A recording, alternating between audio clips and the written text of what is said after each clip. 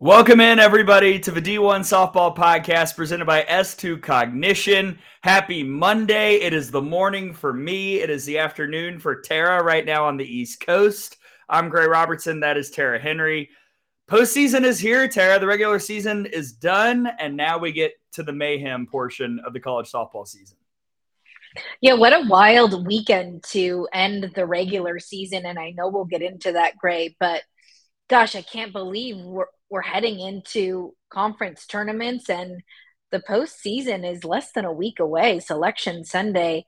And boy, do we have a ton to talk about. And that's why we're on early because we'll be covering the AU Pro Draft post-draft show tonight, but wanted to make sure we got to connect with you all because, gosh, a lot happened this past weekend, Gray. Yes, and what we've got coming up, of course, we'll do our top 25 Q&A. We'll also answer some bracketing questions. I know a lot of people are interested to see why the RPI is the way it is and why some people have certain teams in other seating spots compared to that RPI metric. Of course, we've got our cleanup hitter coming up, which is LSU head coach Beth Torina. Happy that we were able to schedule Coach Torina to come on this morning. And then we'll find out where Tara was this weekend. Could be a fun answer a little bit later. Also, of course, make sure that you use the promo code podcast20 to get a 20% subscription for the wonderful website that is D1Softball.com. Okay, Tara, let's start with the leadoff. It's going to be a long one, but it's the best way to start the show.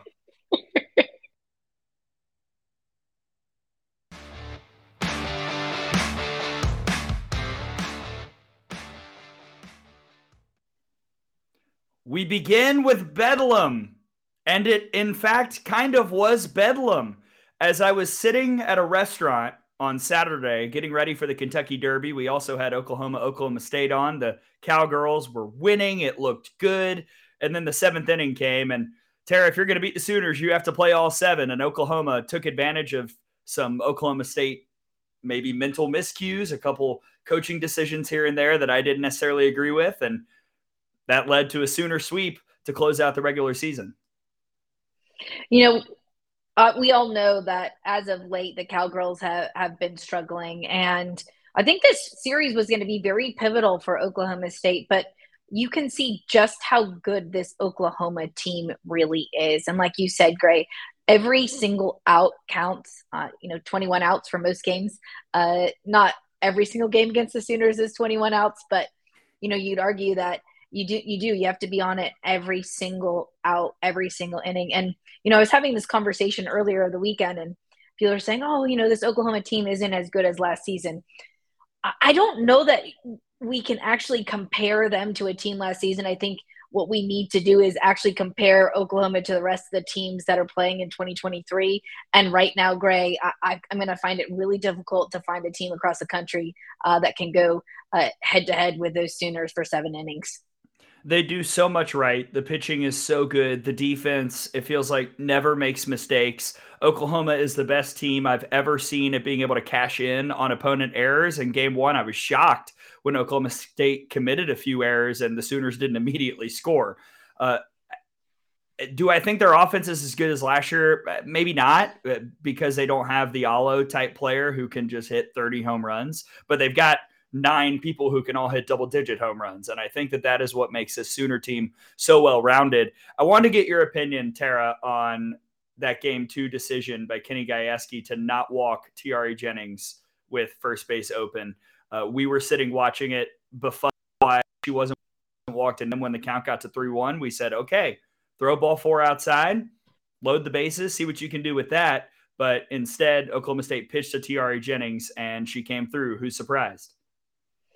Well, the tough part about the OU lineup is even if you pitch around any player in that lineup, 1 through 9, they're so difficult. And I think, Gray, that's really important what you said earlier in that it's the sum of the parts. It's not just one player. And when you have a complete team like that, it's tough. And, I don't know what the data says, regarding Tiare Jennings.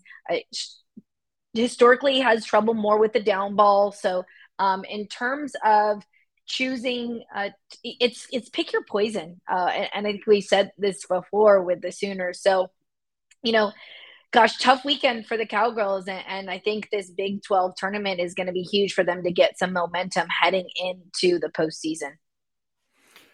So Oklahoma sweeps Oklahoma State. That was actually one of many sweeps this weekend. Let's go to Tallahassee, where Florida State had a couple pretty tight games with the Louisville Cardinals, a team that we had put into our top 25 a few weeks ago.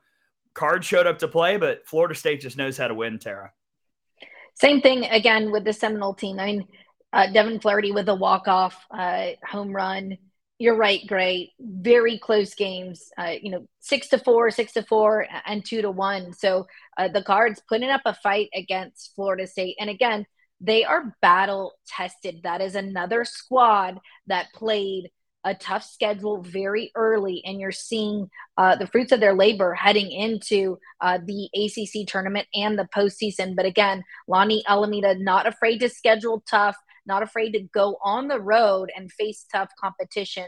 And you're seeing a battle-tested squad in Florida State. And a team that, I just said earlier, we're not sure Oklahoma has anybody that can go after them, but I think Florida State's going to give them a run for their money heading into postseason here.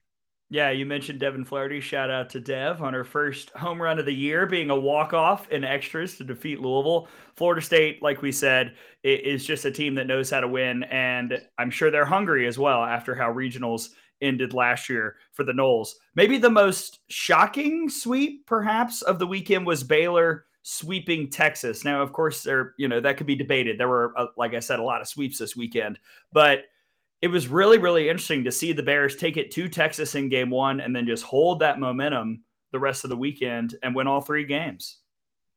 And I couldn't agree more, Gray. I think that was a huge sweep for Baylor. Again, our resident bracketologist, Brady Vernon, talking about, who actually wants to host a regional. And I think we saw this past weekend. It was up and down, but interesting enough, in our What We Learned over on the site on D1Softball.com, Graham Hayes noted that was a sweep without Benford or Dari Orm. So Baylor did that without those two arms. Obviously, Benford out for this season. But again, Baylor, another team finding ways to win, and a huge sweep of Texas, which Texas swept Oklahoma State as well. So a lot happening in that Big 12, and that Big 12 tournament is going to be a fun one to watch.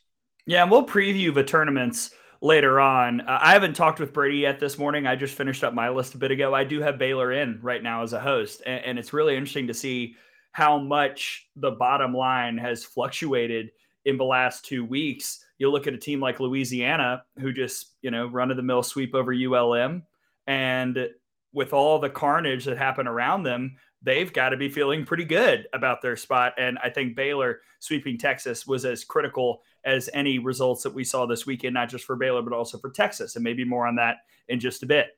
Tennessee clinches the SEC, winning 2 out of 3 against South Carolina. Gamecocks intentionally walk Kiki Malloy. Don't let the best player beat you. Okay. Pitch to Zeta Pooney, 3-run homer. And that's how Tennessee clinched the Southeastern Conference. Tennessee, another team that's really fascinating when it comes to bracketing, but just from pure eye test, Tara, clearly one of the best teams in the country, and Ashley Rogers continues to spin it as well as any pitcher in America.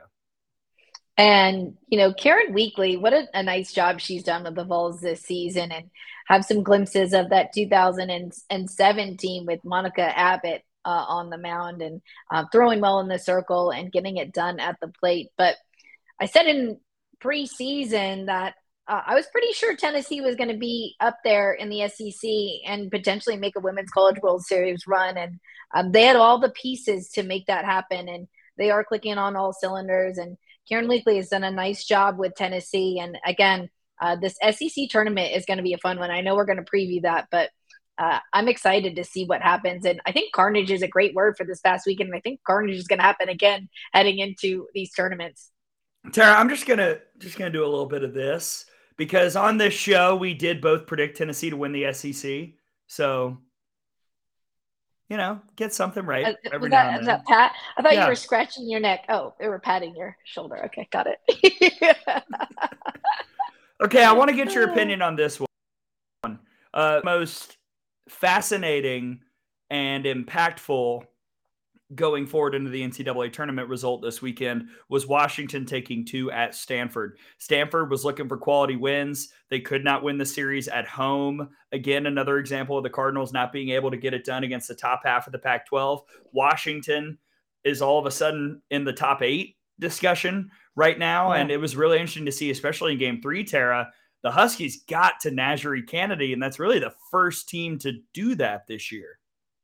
And I think when we speak about Washington, it's always a Bailey Klinger kind of in the conversation, and Ruby Malin, the rookie. But I can't say enough about Kelly Lynch and what she's done as late. And Brady Vernon spoke with him a little bit, and he's got it up in our What We Learned. But she hit the first home run off of Kennedy this season. So Kelly Lynch, if they can get her going, not only on offense, but as another arm in the circle for Washington, they are going to be tough to beat and propelled them into our top 5 in the D1Softball rankings this week. Again, there was carnage throughout the rankings, but yes, Washington hitting their stride heading into postseason, and Heather Tarr does a nice job with Washington every year, making sure that they're ready to play in the postseason.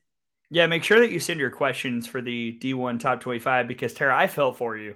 You had to calculate some hefty averages. I've never seen such differences in our various ballots for so many teams this week. It was crazy.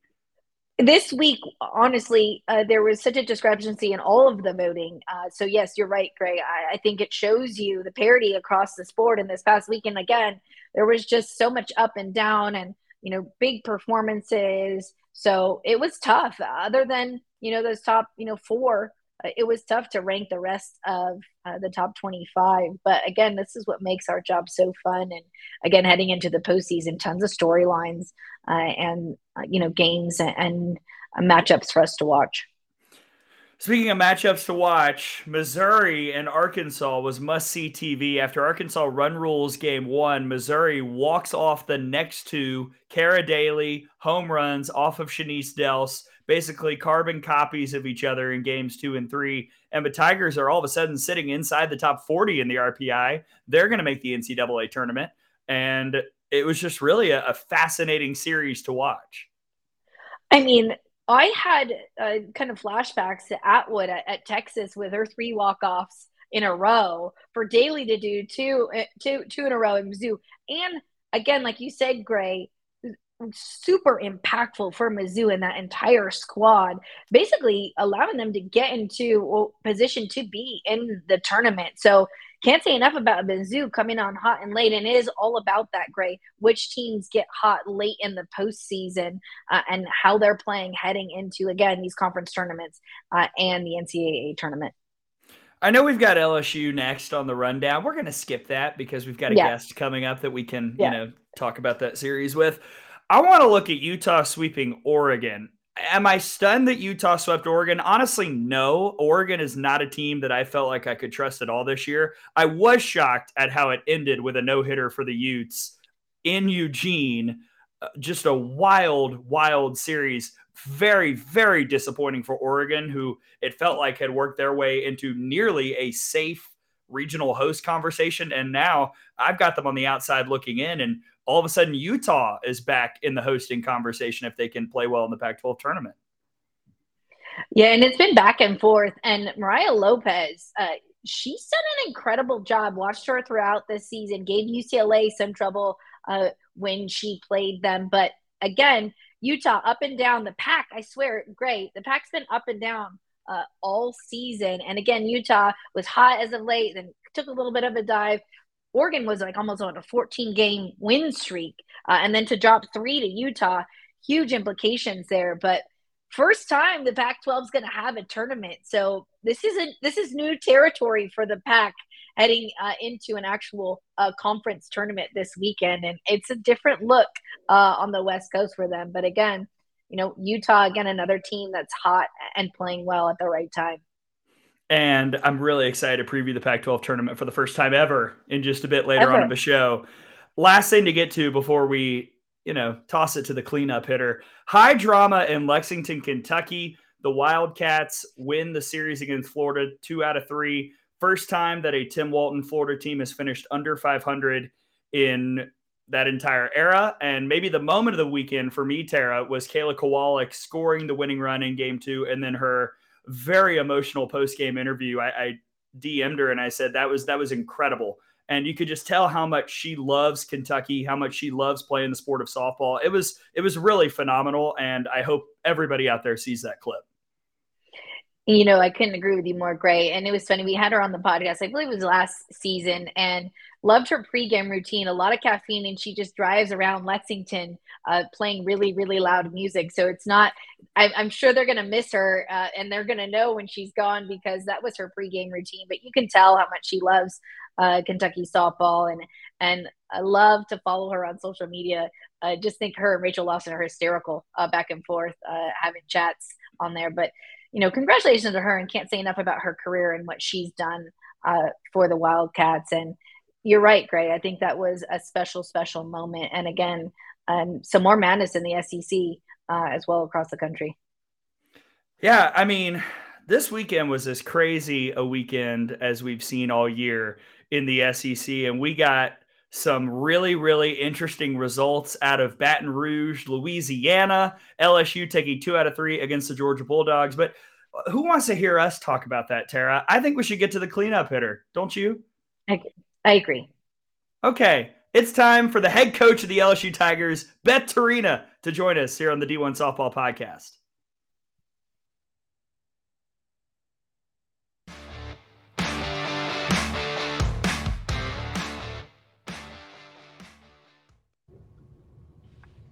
And there she is, Beth Torina. How are you? Good morning. Oh my gosh, I've never hit cleanup before in my whole life. This is the greatest moment I can even imagine. Okay, I didn't hit, but I can only dream of what it would feel like to hit in the coveted 4-hole. Beth, you could be the cleanup hitter whenever you want on the D1Softball Podcast. You could come on here whenever you want. You're always welcome. I feel very honored to be on today. I feel very honored. And I love this cleanup thing. I viewed myself more of like a lead off, but it's cool. I'll clean it up. That's okay. We love the versatility, Coach. And I want to talk about this weekend, the 2 games that you won on Sunday over Georgia. Saturday, unfortunately, a wash, but so much momentum carried over from game 1 into game 2 in that Sunday doubleheader. What did you and the team do on that Saturday in preparation for those 2 games? Because obviously that's not how conference series are supposed to work, but you had some extra time to get ready for those next 2 after losing game 1. Yeah, we didn't honestly require our team to do much of anything. We just told them whatever they needed to do. And then, the pitchers threw a little bit. The hitters had already hit because we tried to play the game. But when I turned around, our whole team was in the cage working without a requirement to do so. So I think they understood the magnitude of it. They wanted to be prepared. We always joke that luck favors the prepared. So we were going to make sure we were the most prepared on Sunday. And honestly, they took that upon themselves. That's what's been so cool about this group all season long is even our strength coach will ask them to do, 8 reps and they do 9. Like they're that team that just wants to be ready. And that's been really fun. And Coach, I want to talk about Allie Kelponen and her leadership and what she's meant to this squad, because to have her in the circle and be that leader, I think it's really important to shine a light on Allie, because we talked about the rookie a ton, and I want to give Allie a little love. Yeah, she deserves it. I think she's one of the most improved players we've ever had. I mean, she just is been so fun and just such a sponge. Like everything I've ever asked her to do, some of them reluctantly, but she's done them all. She'll tell the stories of how I've tortured her into this curveball, but thank goodness we did, because it has been awesome and she's been awesome. It's truly been just one of the joys of my coaching career to be with her in the bullpen for 5 years. I've really loved it, and she is a special player, and I'm so happy that she's having this kind of success here at the end of her senior season. Well, from one alley to another, let's talk about Newland. 7 for 10 in the series, 3 RBIs, 3 doubles. I remember on our coach call before the Alabama series, we were talking about her and how she's not the player that gets the most publicity, but she's just been steadily working and producing for your offense this year. And we saw it again this weekend. How impactful is it to have her doing what she's doing in the lineup behind what's already such a scary top 4 in your order? she's another one that when good things happen for her, you just like love to see it. Like you love to pull for her because she's that team kid. Like she'll just do whatever the team needs, you know? I mean, I think I told you before the Alabama series, like she's been asked to catch, play left field, play middle infield, and she'll come early to get whatever she needs to get in done so that she can work all these different positions in practice. You know, she'll get her lift in ahead of time so that she can work all these different positions in practice. She's just always going above and beyond, never bats an eye at whatever crazy things that her coach tells her to do. Like in January, he said, just stop catching. You're not going to catch. Come on, just head out to left field. And then here she is, you know, catching 2 out of 3 in the last regular season weekend of the year. So, you know, pretty much just going my life motto, plan to be surprised. You just never know what's coming around the corner. So. And speaking of surprises, I know middle of the season, Taylor Pleasance obviously went down, and at one point she was in the lineup still slapping, still getting on base, only allowed to slap at one point. But what's that process been like in getting Taylor back healthy and her contributions to the squad now that she's back healthy? I think that's such a big story of our season, you know, of our team and what we went through. And I think it's, you know, part of the struggles and adversity that we went through is, you know, a big part because of that injury. I think if anyone lost, you know, who I think is the best shortstop in the country, if anybody lost her for any amount of time, they would feel the same way. But so cool that she would ask Danica, it killed me one time. Danica was like, you know, coming off our bench, like, they don't play anybody in right field. How do I get my barrel to get it over there? You know? So she's like asking, she's working. I look out one day, she's in the extra work with the slappers just on her own one day. So pretty cool that she took that upon herself to try to find a way. And the day she could swing for the first time, you know, I wasn't in the cage, but they tell me she swung for the first time and the whole team just started cheering, just lost their minds. You know, that she was back. And then SEC Player of the Week or first week back, they're all like, what the heck? We've been swinging this whole 6 weeks and we're not getting SEC Player of the Week. So it was pretty cool just what she means to this team. She's the greatest teammate too. So it's easy to pull for her. Coach, I wanted to make sure that we talked about the pitching in Game 3, the run rule win for you against Georgia. We saw Berzon in Game 1, we saw Koponen in Game 2, and you went with Johnson, Casanova, and Chafin in Game 3, and obviously it worked, holding down that really, really talented Georgia offense. But what did you see specifically from those 3 that maybe you were looking for going into the postseason? I think the cool thing is, you know, Coach Dobson's been telling our offense, you're like one swing away, just one timely hit. You know, we're out hitting all of our opponents, just not the big one. Then Mackenzie Rudity comes up with the little flare-ish type, you know, it's not like your solid, huge line drive that she normally does in Game 1 to score the 2 runs. And it was like, that was it. You know, then our offense was just rolling and doing what they're capable of. And the scary part about Georgia is like when you're up 8-1, if there's anybody in the country that can come back, it's Georgia, you know? So it's like, you're not comfortable at 8-1 because we've seen them score that many runs in the blink of an eye. So I think we were just willing to use everybody we had. It was all hands on deck and just find any way we could to keep them off balance and just moving people in and out. You know, the cool thing is you have a player like Emily Casanova who hasn't gotten a ton of time, but has never taken a day off this whole season, just has worked incredibly hard all season long that most people wouldn't have been ready on the last day of the regular season if they had, you know, had the opportunities she had, but she was ready.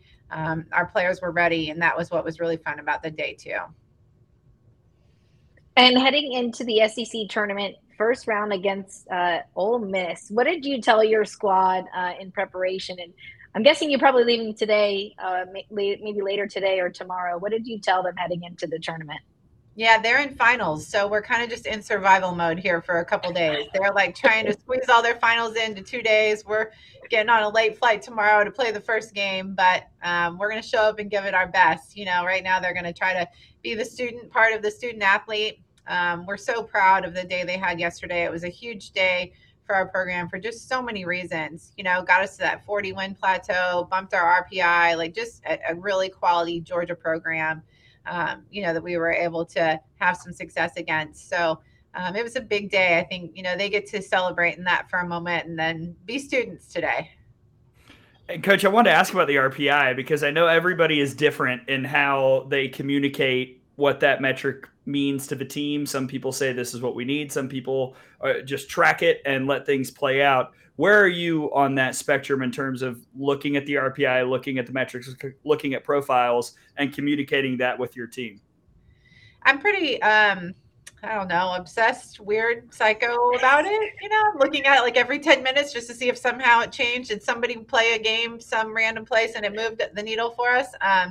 So I'm constantly checking it. I don't think we share it too much with our team. Our team seems more motivated by things like pizza parties and water slides and petting zoos than the RPI.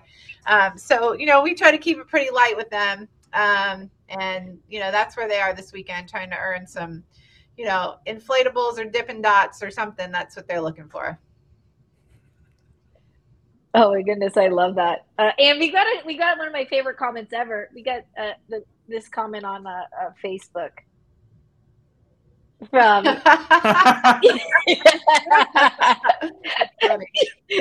speaking of RBI. I'm sure you all are tracking that, but yes, love that. Cutest guest ever on the podcast. Look at me. From Nick Torina.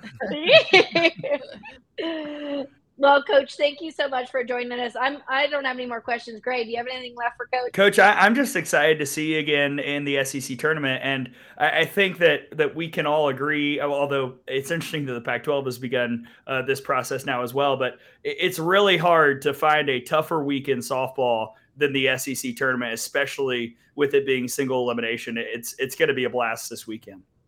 It really is. It's so exciting. And, I think we all sit around and say how, oh, it's just for fun. It doesn't mean this, but like everybody wants to play on. Everybody wants to play to the end, and it can help your team and your RPI and all the things. But a lot of us are, pretty solid in the resume we're putting forth right this week. So it's for fun, but it's still like, man, I want to be the team on the last day. I want to be the one, because it is such a cool experience and such a fun atmosphere. So, here's hoping the Tigers can make a good run this week. Yeah, we all pack for 5 days. We don't want to have to wear one day of clothes and then come back. The key is you pack for one and then you win and you have to figure it out. That's how it works. Like if you're prepared for it, then, you got to just pack for the one day and then like, oh my gosh, we have to wash everything. We only brought one uniform, That's like the way. One game at a time. Well, we're gonna know. That's fair. We're gonna know. That's fair. I just can't wear the same pants every day, so I have to change it up sometimes. Thank you so much for hopping on with us, Coach. You got it. Thanks so much for having me. I enjoyed it. Is LSU head coach Beth Torina joining us here on the D1Softball Podcast. Look, I get it from a team perspective. From a broadcaster perspective, I do have to bring clothes for every day. So. I mean, I get it, but I think sometimes some people are superstitious, and I get that. So if we see Coach Torina in the same clothes at third base day in, day out, we'll know that she only packed for a couple days or one day. But yeah, so glad she could join us. Quick, really short notice. So yes, excited to see the Tigers and how they do in the SEC tournament. And I know, Gray, you'll be there to watch them. Absolutely, yeah. Thank you again to Coach Torina, the cutest guest ever, according to one commenter on Facebook. I love that. Really phenomenal stuff from the LSU head softball coach. All right, Tara, we just did an interview with a head coach. Now it's time for me to ask one question to you. Ooh. Where in the world is Tara Henry?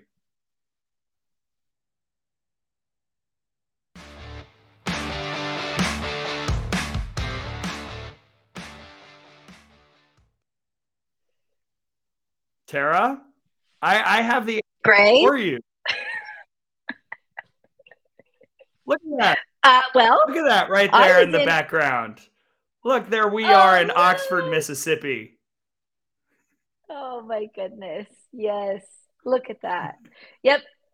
It was in Oxford this past weekend for Alabama Ole Miss. And it was funny. I got a few questions on Twitter asking why I was at that series. I think it's really funny that people ask what series that I go to. At the end of the day, I get to watch softball, so anything on the road is good. But boy, what a series to go to. Perfect game, 3-run home run in the seventh by Jenna Johnson, and then a walk-off for Ole Miss on Sunday. So I'd argue that there was some pretty darn good softball that we were able to watch together in Oxford, Gray. Yeah, I mean, I would be hard-pressed to find a more dramatic 3 games. And anywhere across the country this weekend and maybe all year. I mean, just in terms of how it happened, you had the perfect game one. You had the Johnson home run in the top of the seventh. First time Alabama's had a comeback win this year after trailing through 6 innings. And then game three, it's the first time Alabama has blown a lead in the 7th inning this year. And Ole Miss just found a way to get the snowball rolling down the hill and then just kept at it until the walk-off double by Maya Stevenson, the Marshall transfer. It was fascinating stuff.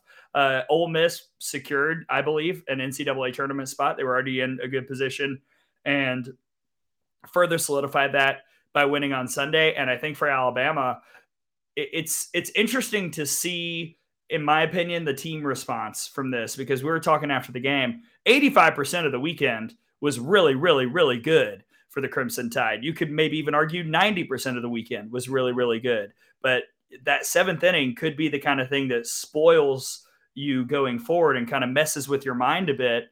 And I'm interested to see how Alabama reacts to losing that series despite playing so well from start to finish. Well, great. I'm going to agree with most of that. I think if you look at Saturday's game, Caitlin Riley for Ole Miss really shut down the Alabama offense. And you'd argue that, the Tide snatched that win on Saturday quickly away. And then, again, turn around, Ole Miss does the same thing. But I was actually really impressed with the rookies on both sides. And Larissa Pruitt and Jayla Lassiter, the center fielder for Ole Miss, jumps to the leadoff spot on Sunday, gets that bunt against Montana Fouts. Now, when Montana Fouts enters the game, it was kind of a collective sigh thinking, oh my gosh, how are we going to surmount this, another 2 runs off of the Montana Fouts. But can't say enough about Larissa and Jayla, those 2 rookies on both sides. Larissa Pruitt, what was her line, Gray, for the weekend? 8 for 11. Yeah, with 3 doubles, 3 RBIs. I mean, just on the bases all weekend long. And then on the other side, again, the Ole Miss rookie. So I was impressed with both of them. But, great to be in Oxford, had a great time, was able to, be in Oxford for the first time ever. And just really enjoyed some really good softball. And then you can't say enough about Montana Fouts. Perfect game. And it wasn't all strikeouts, y'all. She did use her defense, so that was a good thing to see as well. But great weekend in Oxford, and excited to watch both those squads heading into the SEC tournament. Absolutely. And I'm sure the teardown process has already begun at that stadium as they get ready to craft the new one. Because they were like, get out after the 3rd game. We need to start tearing this down. Yeah, absolutely. I talked to Jamie Traxel after the win, and that was their last game on that field. So we'll be tearing it down, and new stadium for Ole Miss. And, incredible for Ole Miss, incredible for softball, but just women's sports in general, to see universities investing in women's sports and allowing these players to have facilities that, that they deserve. And I'm excited to see what that new stadium looks like. And congratulations to Ole Miss on winning their last game at that stadium, and excited to see that new stadium come up there in Oxford. Okay, it's time. We 3.5 hours ago, released the newest D1Softball Top 25. And now it is time for us to sit in the hot seat. We have our ring lights at the ready. We're ready to answer your questions. Tara, what is the easiest way for people to ask us about the D1 Top 25 or anything else you might want to know? So head on over to YouTube. We can see your comments live over there on YouTube. So if you're not on our YouTube channel, head on over there so we can actually see your questions. If you can type them into there, we'll be able to answer them as well. So if you're on Twitter, I would head on over to YouTube so Gray and I can see your questions live over on D1Softball's YouTube channel. Okay. Our first comes from Brandon. Can you elaborate on your ranking decisions with Alabama and Arkansas? Looking at SOS and how their past weekends went, it just seemed it could go either way. Hashtag top 25 questions. Ooh, a hashtag. I like that. Ooh. Thank you, Brandon. Tara, you did the math for it. Alabama and Arkansas might have been the two toughest teams. Well, it's Alabama, Arkansas, Auburn every week. It's a weird kind of group. And I think someone else was answering how we even were ranking teams 6 through 25. And there were maybe one or two votes in between all of those teams. So a really close matchup between those two. And again, these are rankings. So this is not based on RPI, but yeah, really close. Alabama, Arkansas, and Auburn, those 3 A's. Every time I look at them, I'm like trying to make sure that we're doing this properly because they're very, very close. And we talk about, oh, this time it might be a moot point because they're about to play. Well, the scenario exists here as well, because if Alabama wins the 5-12/13 game in the SEC tournament, their opponent will be Arkansas and Fayetteville. So I assume that the winner of that will be ranked higher than the other in next week's poll going into the NCAA tournament. So that'll be something to watch this weekend. Let's see what else we have here. All right, here was that one you were talking about from Keith. How hard is it to rank 5 through 16? You have teams that have beat teams ranked higher than them, but lost to others ranked higher than them. I think some of the teams ranked in the teens beat some teams ranked higher than them in a 2 out of 3 or bracket play. The answer is it's very hard. Just reading the question makes my head spin a little bit, but agree. So even when you're taking a look, like let's say Georgia LSU, we just had Beth Torina on. For me, in looking at Georgia LSU, yes, LSU just took that series from Georgia, that doubleheader, but I'm looking at full body of play. So Georgia, the number 2 seed in the SEC, so that ranks a little bit higher because it's consistency over time. A doubleheader loss, that's tough. But I'm looking at strength of schedule, looking at consistency over time. So I voted for Georgia to be above LSU. But again, you can look at it a couple different ways. And this week was arguably the toughest week. We didn't give it that much flack because I think everybody felt the same way. I think you all out there felt like it was difficult as well. So at the end of the day, just trying to figure out who had some more consistency over time on my ballot. Or maybe doing this early podcast, make sure that all the angry people don't have time to answer and the people who actually care are asking questions, which is great. Here's a bracketology question. Will the committee have to look at the eye test more than usual this year with some disparities in team sheets? We were talking about this earlier. I know our friends at the 7 Innings podcast discussed it as well. Huge disparities between the rankings, which are what our eyes tell us and what we value as voters, versus the math, which doesn't factor in rankings and is totaling strength of schedule and who you beat and all that fun stuff in the RPI. More so, Tara, than I think I've ever seen before. I look at a team like Northwestern, a team that I, again, honestly have not had super high in my rankings pretty much all year. They come in at number 18 in our new D1 poll. They're number 8 in the RPI today. And I think that it's going to be interesting to see how the committee weighs eye tests when you've got so many team sheets that, in my opinion, do not match the RPIs that some teams are being given. Oh, I couldn't agree more, Gray. And also, I hope the committee is paying attention to who's pitching when, too, because I think that's a huge indicator. We've got, various pitching staffs across the country taking on wins and losses.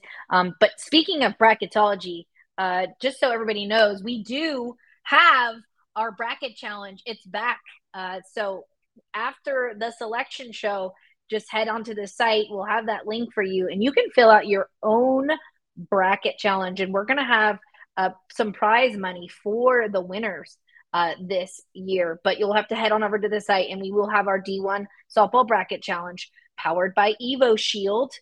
For those of you that participated last year, again, we'll have it again this year. For those that didn't, it's a fun little bracket challenge. And Gray, I know we've got our own little bracket challenge group, but just want to remind everybody on Sunday after the selection show, bracket challenge is back. Let's go. I cannot wait for somehow Tony Mascarenas to beat me this year. Shout out to Tony. Here's a question from Darren, or I guess it's more of a statement. Utah swept Stanford. Please explain their ranking difference today. So let's look at it. Utah sitting at number 17, Stanford sitting at number 8. Well, Utah had dropped down pretty far for me. I think I had them at 20 in my ballot. I bumped them up to 15, but Stanford losing 2 out of 3 while at home to a good Washington team did not warrant as big a drop. And basically, for me, there wasn't enough that Stanford did wrong and even that Utah did right to warrant that big of a move for either side. Yeah, and you got to remember back, that series loss to Cal, I think hurt Utah as well. I think if they get that series win over Cal, that helps bump them up a bit. But again, strength of schedule, Stanford's going to have to get that offense moving heading into the postseason. We know they've got an incredible pitching staff, and they're going to be a tough matchup for anybody that they face. But again, huge statement from Utah this past weekend to sweep Oregon, but I wasn't as high on Oregon either, Gray, personally. So I know they were on that 14-game winning streak, but I agree with you. I don't think they did enough. And looking at both teams, I still think Stanford edges that out there. All right, there are a couple more that I want to get to. And thank you again, everybody, for sending in these questions. I think this is about Louisville. How does a team go 0-3 for the week and not drop in the rankings? Again, a big part of that is math. I actually, in my ballot, dropped Louisville 2 spots. But because we had some other teams lose, some other teams bounce in and out, the way the math worked out, Louisville didn't move. And a big part of it was they went to Tallahassee and fought. Those were 3 really, really tight games. So even though they got swept, I didn't feel like it warranted being kicked out of the ballot. And clearly all the voters agreed, Tara. I agree, Gray. And we talked earlier in the podcast about that series, very tight games. And again, if they drop in the rankings, they either drop to 20 or they drop out of them. And I think they're playing really good ball right now. And I do still believe they're a top 25 team, losing 3 to a very battle-tested Florida State team. I'm guessing what this question is about. We think it's Louisville, Florida State. In my perspective, doesn't drop a team out of the rankings. And watching those games, I think anybody would agree that Louisville is a top 25 team. Here's another one from 1982 Boomer Sooner. With Okie State, after getting swept and hitting a cold streak, could it cost Okie State a super regional bid? This is, I think, going to be a super controversial thought, Tara, because you look at Oklahoma State, they're 12 in our rankings. They're sinking in every poll. I think Oklahoma State is very, very safe as a top 8 seed. And just the profile is solid. The metrics are good. The RPI loves them. And a lot of people are not going to like that, I think, when selection night comes. But, when the committee is looking at the entire picture, not just the last 2 weeks. I don't know. Who's not going to like it, Gray? Who do you think is going to like it? Well, I think people are going to be confused because one of the things that we're told that the committee values is how you finish. I'm not sure I've ever seen evidence that actually weighs super, super heavily on the committee when they're seeding teams. And I think Oklahoma State's profile is just too good to warrant a drop out of a top 8. And we're looking at a 4 RPI and a 10 strength of schedule, 10 wins over top 25 teams. And in terms of non-conference schedule, a 10 as well, and then RPI of 5. So I don't see this as a problem for Oklahoma State. I think winning games is more of a problem than hosting a regional at this point. Absolutely. And last thing, Tara, again from our friend Brandon, love the bracket challenge. And I can't wait for the D1Softball Selection Show reactions. Thank you, D1Softball, for your coverage as always. Yes, Tara, next Sunday we will be going live. Me, maybe from a parking lot at a stadium just down the street. We'll see. Yeah, so the idea is we're going to try and actually get some hubs around the country. So we'll hopefully get some live reactions from teams that make it into the tournament. So, yeah, we'll be live during the selection show with our reactions and hopefully can take you across the country to give you more of a behind-the-scenes view of what happens on Selection Sunday, not only with us and our reactions, but with the real heroes, the players and the coaches and the support staff throughout the country. So yeah, stay tuned for that. It's going to be really, really fun, and it's going to be different this year. We've never done this. So we're excited to bring you in-depth coverage of Selection Sunday. Very, very excited. Cannot believe that is coming up. And you know what? I'm thrilled at all the questions that we got. Great job, everybody. If I didn't get to your question, it's because there were so many, and we do have other things that we need to get to here on the rundown. In fact, we ran a little bit long on the Q&A. But again, keep sending in questions. We are very, very grateful for all of your interactions with us here on the D1 Softball Podcast. But Tara, now we go from the teams to the players of the week here on the show.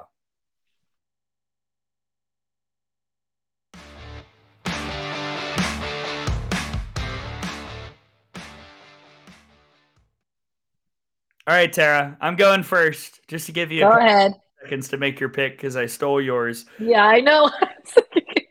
Sorry, it's Cara Daly from Missouri. Are you kidding me? Let's look at how impactful this weekend was for her and for the Tigers. She has the walk-off in Game 2 off of Shanice Dels. And then she has the walk-off in Game 3 off of Shanice Dels to help the Tigers win the series to secure their spot in the NCAA tournament without a doubt. Cara Daly is my podcast player of the week. And also, it was really interesting. I was looking back at, I was actually watching Rally Cap last night, and they were previewing the SEC tournament, and they showed a clip of the final out from the SEC tournament championship, which was Arkansas, Missouri. And I believe it was Cara Daly. And so for her to be the one that walks it off in games 2 and 3 is really, really special. Hats off to the Missouri Tiger, my podcast player of the week. Yeah, and she was going to be my podcast player of the week. So we're going to go quickly with, I think, who had arguably an incredible performance. And pitcher Mariah Lopez out of Utah. I know we talked about Utah no-hitter against Oregon. Great performance.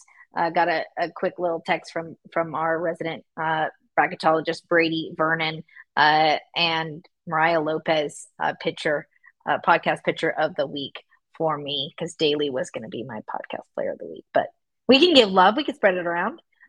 So congratulations to Daly and Lopez, podcast players of the week. Love to pitchers. That never happens. What? Never. Never. You know where we're going to see Mariah Lopez? At the Pac-12 tournament. The first one ever. And we're going to discuss that in 3 big things.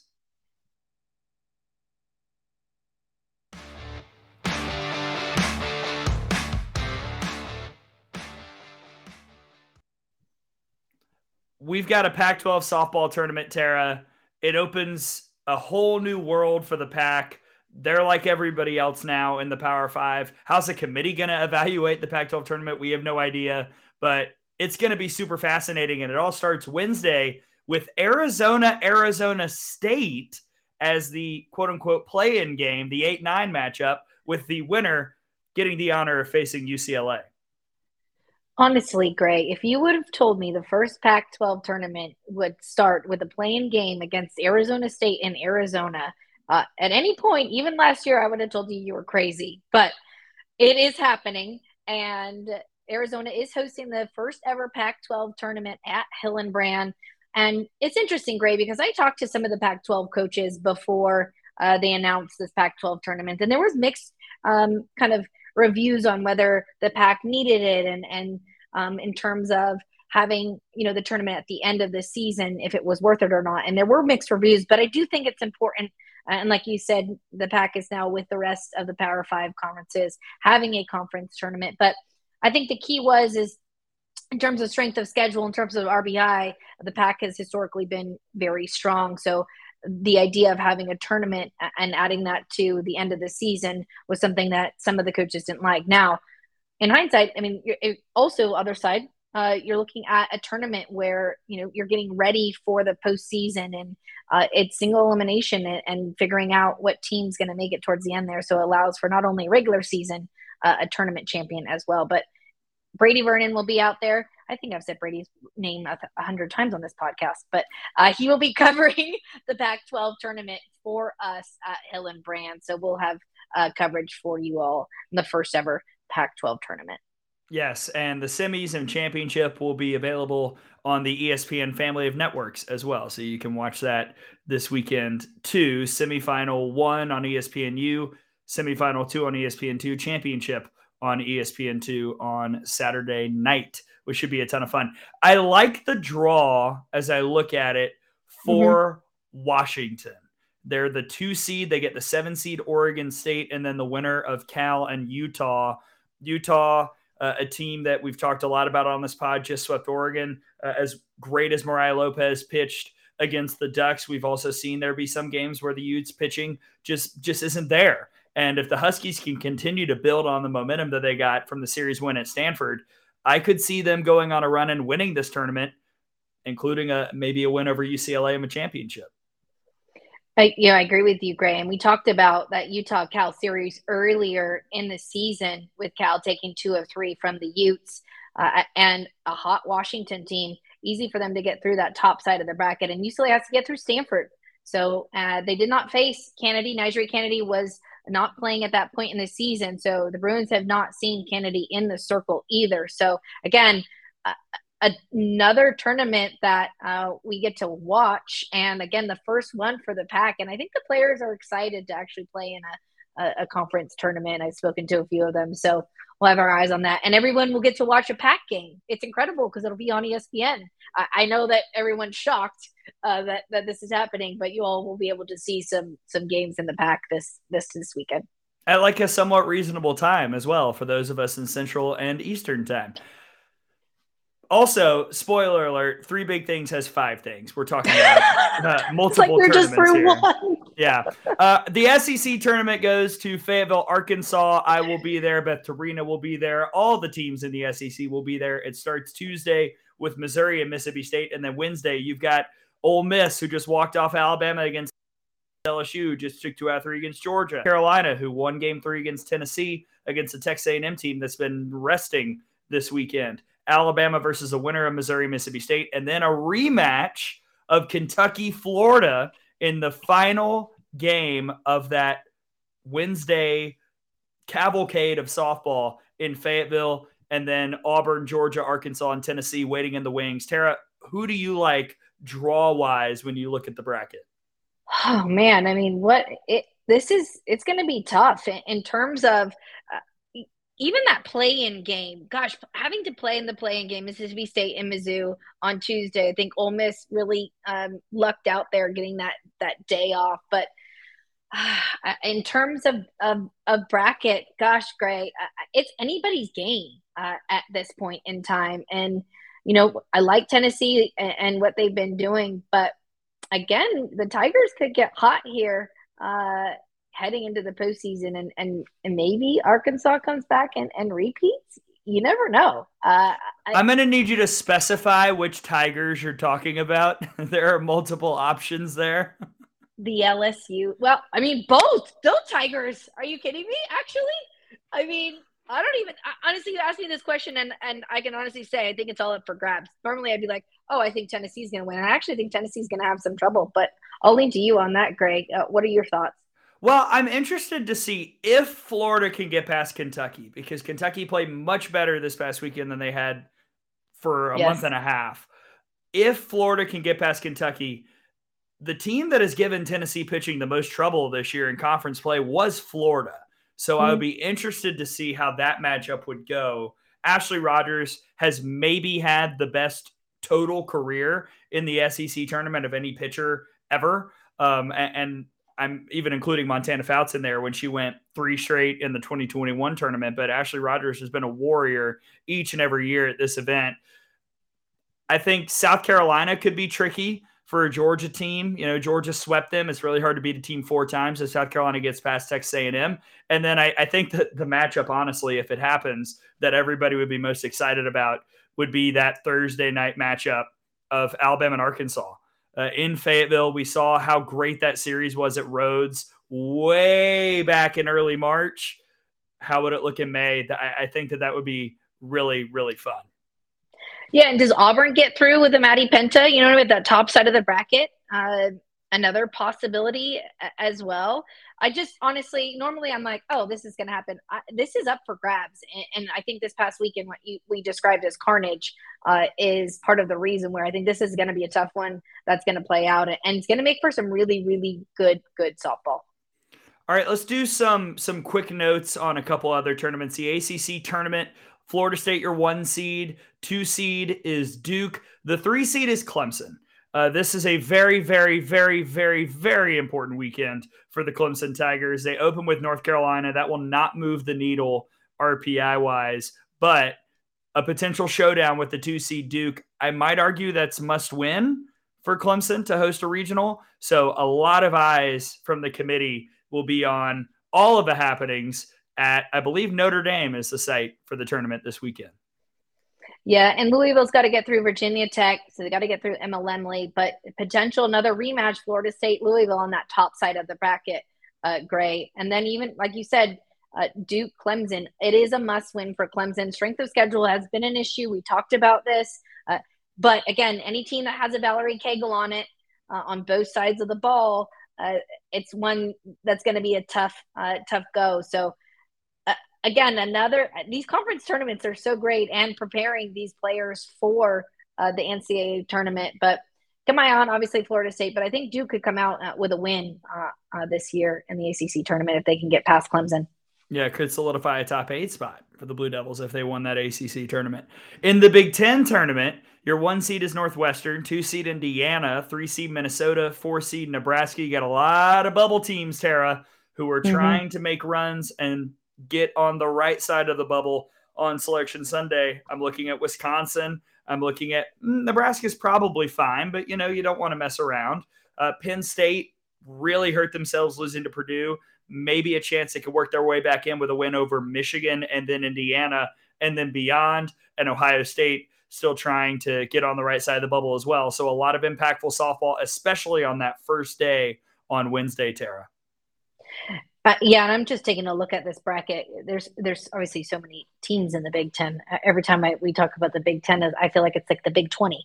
But I got my eye on Minnesota and what Autumn Pease has done there. Obviously, she was drafted for the WPF Autumn Pease, and a lot of swings and misses she induces. So in terms of looking at a challenger for Northwestern, because obviously Northwestern's been on the top there in the Big Ten, I've got my eyes on Minnesota and Piper Ritter's squad and what Autumn Pease has been able to do for the Gophers. Big 12 tournament, Oklahoma. Yeah. Okay. I'm just kidding. We'll talk a little bit more about it. We will talk about it. We don't want anyone to get upset because fairly earlier D1 is sponsored by the SEC, which we're not. So I want to make sure that we give everybody the love because we do see your comments. But yeah, I can call Commissioner Sankey right now and confirm that the SEC does not sponsor the D1Softball podcast. The Big 12 tournament, Tara, I really want to make sure that we highlight Iowa State because this is a team that was just outside the top 100 in the RPI, just taking L's in conference play. And then they beat Oklahoma State. And this really cool bond with West Virginia baseball happened as well that's been publicized elsewhere. And since then, the Cyclones have been playing really good softball, won a series with Baylor. They've competed with everybody. And they're the 5 seed in this tournament, which I don't think I could have imagined a month ago. So tip of the cap to Coach Pinkerton and that entire squad for getting to that point going into the the Big 12 tournament. Yeah, and then even I know we talked about the Big 10 bracket where it looks like you've got 20 teams. If you take a look at the Big 12, again, we did highlight Iowa State, but Texas, that's when Baylor swept Texas this past weekend. I want to see how they react and what that does to the Texas squad. That is the number 2 seed in the tournament. So they face the Red Raiders and Texas Tech first, and then Oklahoma State and Kansas play one another. So the winner of those two, so we could potentially see a Texas-Oklahoma State in that round 2 game. But I've got my eye on the Longhorns because I want to see what that loss to Baylor did to Mike White's squad and see if they can bounce back here in this Big 12 tournament. Yeah, the bounce back is going to be key. Again, just a little peek behind the curtain. Last week I had Texas as a top 8 seed. This week I've got them much closer to 16 than 9.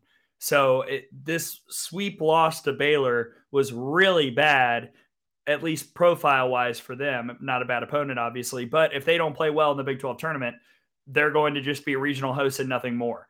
And I think that it's going to be really interesting to see how, like you said, Tara, they come out after such a disappointing weekend, which followed so much good in the last month for the Longhorns. Okay. Yeah. Or go ahead. No, I just think what a difference a week makes. You know what I'm saying? Like we were really high on Texas, and then to see Baylor come in and sweep the Longhorns. I do think this is a very pivotal moment for the Longhorns heading into the Big 12 tournament. Last one I want to touch on, Tara, is the Sun Belt tournament. It's at Louisiana, so in Lafayette, and Louisiana right now, 9th in the RPI. So trying to solidify a regional hosting spot. I still don't know how the math has gotten them to that point, but they are where the math says they are. And a good finish in the Sun Belt tournament championship might be enough, would probably be good enough to get them to the top 16. But this is a league, Tara, that is so deep and so dangerous. You've got Marshall, who's breaking every school record that they've got this year. Troy and Texas State are playing, and the winner of that will take on most likely Louisiana in the semifinals. And then don't forget about Olivia Lackey in South Alabama, a team that I think is probably on the right side of the bubble right now, but they are always dangerous. This is not going to be a walk in the park for the Cajuns. No, and I was able to actually watch Texas State this couple weeks ago at Davis Diamond, so got to take a look at what they're able to do there. But I agree with you in terms of the Sun Belt. South Alabama, the top of the bracket there, got to get through Marshall's got to get through South Alabama, and Louisiana's got to get through Troy or Texas State. So again, could be up for grabs in the Sun Belt. I do agree with you in terms of the math, strength of schedule, and looking at the Cajuns. Now, we did see them schedule really difficult games early, and was able to watch Louisiana in Clearwater, and a lot of tight games against top 25 teams. So I'm not surprised that where they're at. But again, to get through this tournament, not going to help us in terms of RPI, but the Raging Cajuns at 11. I'm with you, Gray. I'm surprised as well. Yeah, I mean, it's going to be a hectic week. That was 3 big things, except it was, 5. And, it deserved to be 5 because, again, there is so much going on here in the sport this week. And, of course, Tara, will all be covered on the wonderful website that is D1Softball.com. But what will we see online this week, Tara? Tell us what's coming up on D1. So really cool thing. We've got a new model out with 643 charts that's going to be up on the site later today or tomorrow. The top impactful players in the country, just really taking a look at data and statistics, advanced statistics, and how much a player means to their respective team. So that piece will be out here shortly. And then we're going to have a conference tournament central for everybody. So you'll be able to go to the site and get updates on what's happening on all the conference tournaments across the country, where to watch, how to watch, when to watch, and of course our scoreboard, which you can't find anywhere else on the internet. You'll be able to check all the scores throughout Division I softball this weekend. And then our fun selection show on Sunday, a reaction show on Sunday night. So we'll be watching alongside the selection show, and we'll give you some more details on that. But we're hitting the home stretch. I can't believe we're in May. I can't believe it's Mayhem Gray. And just excited to see, one, how the selection committee goes with who's going to host and where everybody's going to end up, because this is the most exciting time of the year. I'm fascinated to see how much conference tournaments matter. Some years it seems like they're the most important thing in the world, and other years you see the seedings come out and go, did we went to this tournament, right? Like this was played, yes? So I don't know where this committee is going to side on that spectrum, but it should be really, really fascinating. And all that coverage on the D1Softball.com website, the URL, it's all going to be phenomenal, and you can make sure that you see it with a 20% off annual subscription by using the code podcast 2020. Also, Tara, just one more little reminder, back on the gram. Oh, yeah. Back on Instagram. Head on over there at D1Softball _. That's got a nice little blue page behind the logo. So head on over to Instagram and go ahead and like us on all our social channels. And appreciate you all, your support, your engagement. It's been really fun to do this week in and week out. And we really appreciate you coming on here and sharing your thoughts and questions. And just we wouldn't be here without you all. So thank you for your support. Absolutely. And it's been just a total blast to do this with you, Tara, throughout the regular season. I cannot believe the next time we're going to be doing this little virtual setup, we will have a bracket, or at least be, looking at a bracket as it comes out. It's crazy. I have goosebumps. I can't wait. Like it's time. I can't wait. Excited for the next week. Amazing. Thank you to the wonderful Kelly Higbee behind the scenes, making sure that everything works appropriately. Thank you to our guest, Beth Torina, the LSU head softball coach, for joining us on the show. That's the marvelous Tara Henry. I'm Gray Robertson. Thank you so much for joining us here on the D1Softball Podcast presented by S2 Cognition. We'll be back next week for the selection show reactions. It's going to be fun. Until then, enjoy all the conference tournaments. We'll see you next time, everybody.